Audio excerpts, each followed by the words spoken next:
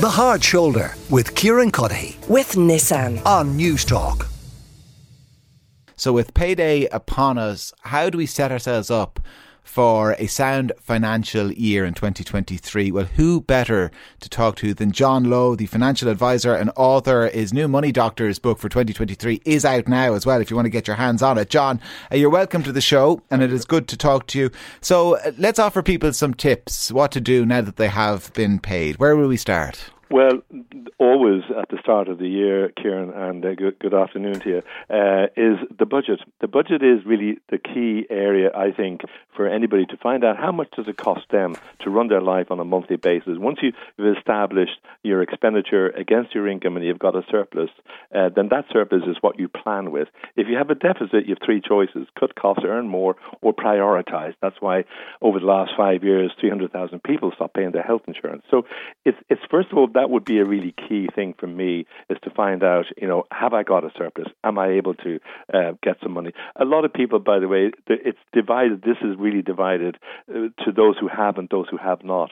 They get their payday, Kieran, this month, this week, and maybe most of it goes onto credit card, and they may not have enough money to pay off all the debt on that credit card. And yet there's, for instance, just to give you an idea, there are a number of credit card providers out there who will give you a transfer balance at 0% for up to 12 months. And that means that if you say had a 1,200 debt on your credit card, very few people can afford to put 1,200 on 1 month's salary off a credit card debt. But if you transfer that over to a credit card provider, and one of them will do it for 12 months, pay €100 a month, at the end of 12 months, you've got a debt-free card and your debt is paid off and at 0% interest. So, that actually brings us on to debt.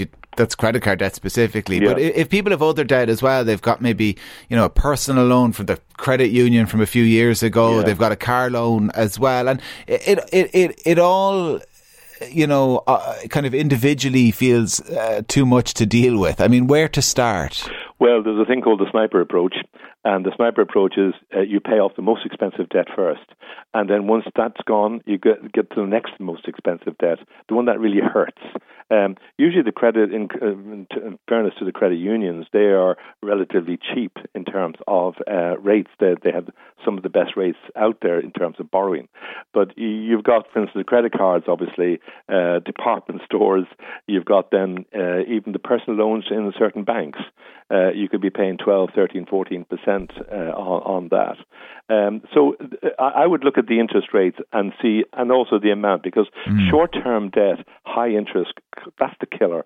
So if you had, say, a 3-year credit union loan and it's killing you, and even though the rate is low, maybe 7%, 8%, you could go back into that credit union and say, look, can I get an extension on this? Maybe instead of 3 years, put it over 5 years because it's too much.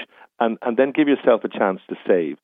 I reckon that people should have between 3 and 6 months net annual income in a rainy day fund for the three reasons: emergency, sudden loss of income, and that.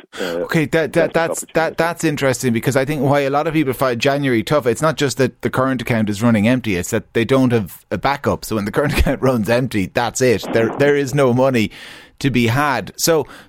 And people listening to this, they might think, well, that sounds like an awful luxury, being able to pay into a rainy day fund. You're saying, if necessary, spread your loan over a longer period. It might take longer to pay that loan, but you need the rainy day fund. Is that it? Yeah, well, you certainly need to review all your debt.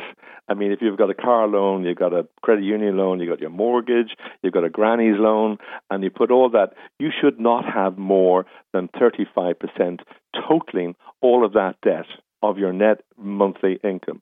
So if your net monthly income and you're exceeding that, I remember one couple came in to me, they wanted to borrow for a second house, and when I looked at their income, because they were paying interest only at the time, they had 70% of the net income going on debt. I said, you can't even afford to walk out of this office, let alone get another loan. Because they were so strapped, and especially when the capital needed to be paid, they just wouldn't have had it. So it really is key, I think, to make sure, first of all, that you look at your debt and see what percentage of that debt is on your kind of your net income. What about being savvy in terms of how you're spending your money? Yes.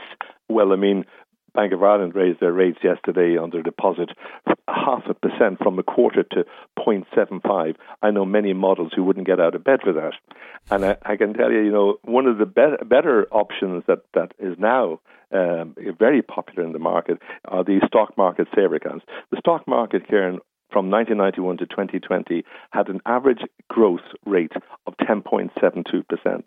So these regular stock market saver accounts, where you can save up to maybe €100 a month or €250 a month, depending on the managed fund that you could get into, are ideal because, first of all, there's a 5-year really embargo where there's a withdrawal penalty based on a reducing from 5% down to 1%. But after 5 years, there's no penalty. And therefore, you can avail of the growth in that. But it is a 5-year play. It's not a short, quick rich scheme, So therefore, you've got to give it time. Warren Buffett had a brilliant statement. He said the stock market is a mechanism for transferring wealth from the impatient to the patient. And it is the best asset class of them all. Better than property, better than commodities like gold. Where can you invest in those stock market saver accounts? Are they products offered by the mainstream banks? Yes, they are. Well, not by the banks. The insurance companies would have them. I mean, Zurich have a flagship fund called Prisma, and they have an excellent track record. Also, Irish Life have an excellent fund called Multi-Asset Portfolio, and Standard Life would have their own kind of active fund as well. So I would certainly, all of the insurance companies offer the kind of regular saver accounts, but certainly well worth going down that route. Especially if you have children, by the way. If you have children, you're going to get a child benefit. It's $140 a month. If you put that, and there's very few families who can afford to put that money away for their third level education, it stops on the 18th birthday. You'll have accumulated €28,560. You are still shy $14,000 to send that same child to third level. God. John, you're terrifying me now. I'm going to have to wrap things up. Listen, great advice as always, and there's more advice in Money Doctors 2023, John's book, John Lowe, financial advisor and author.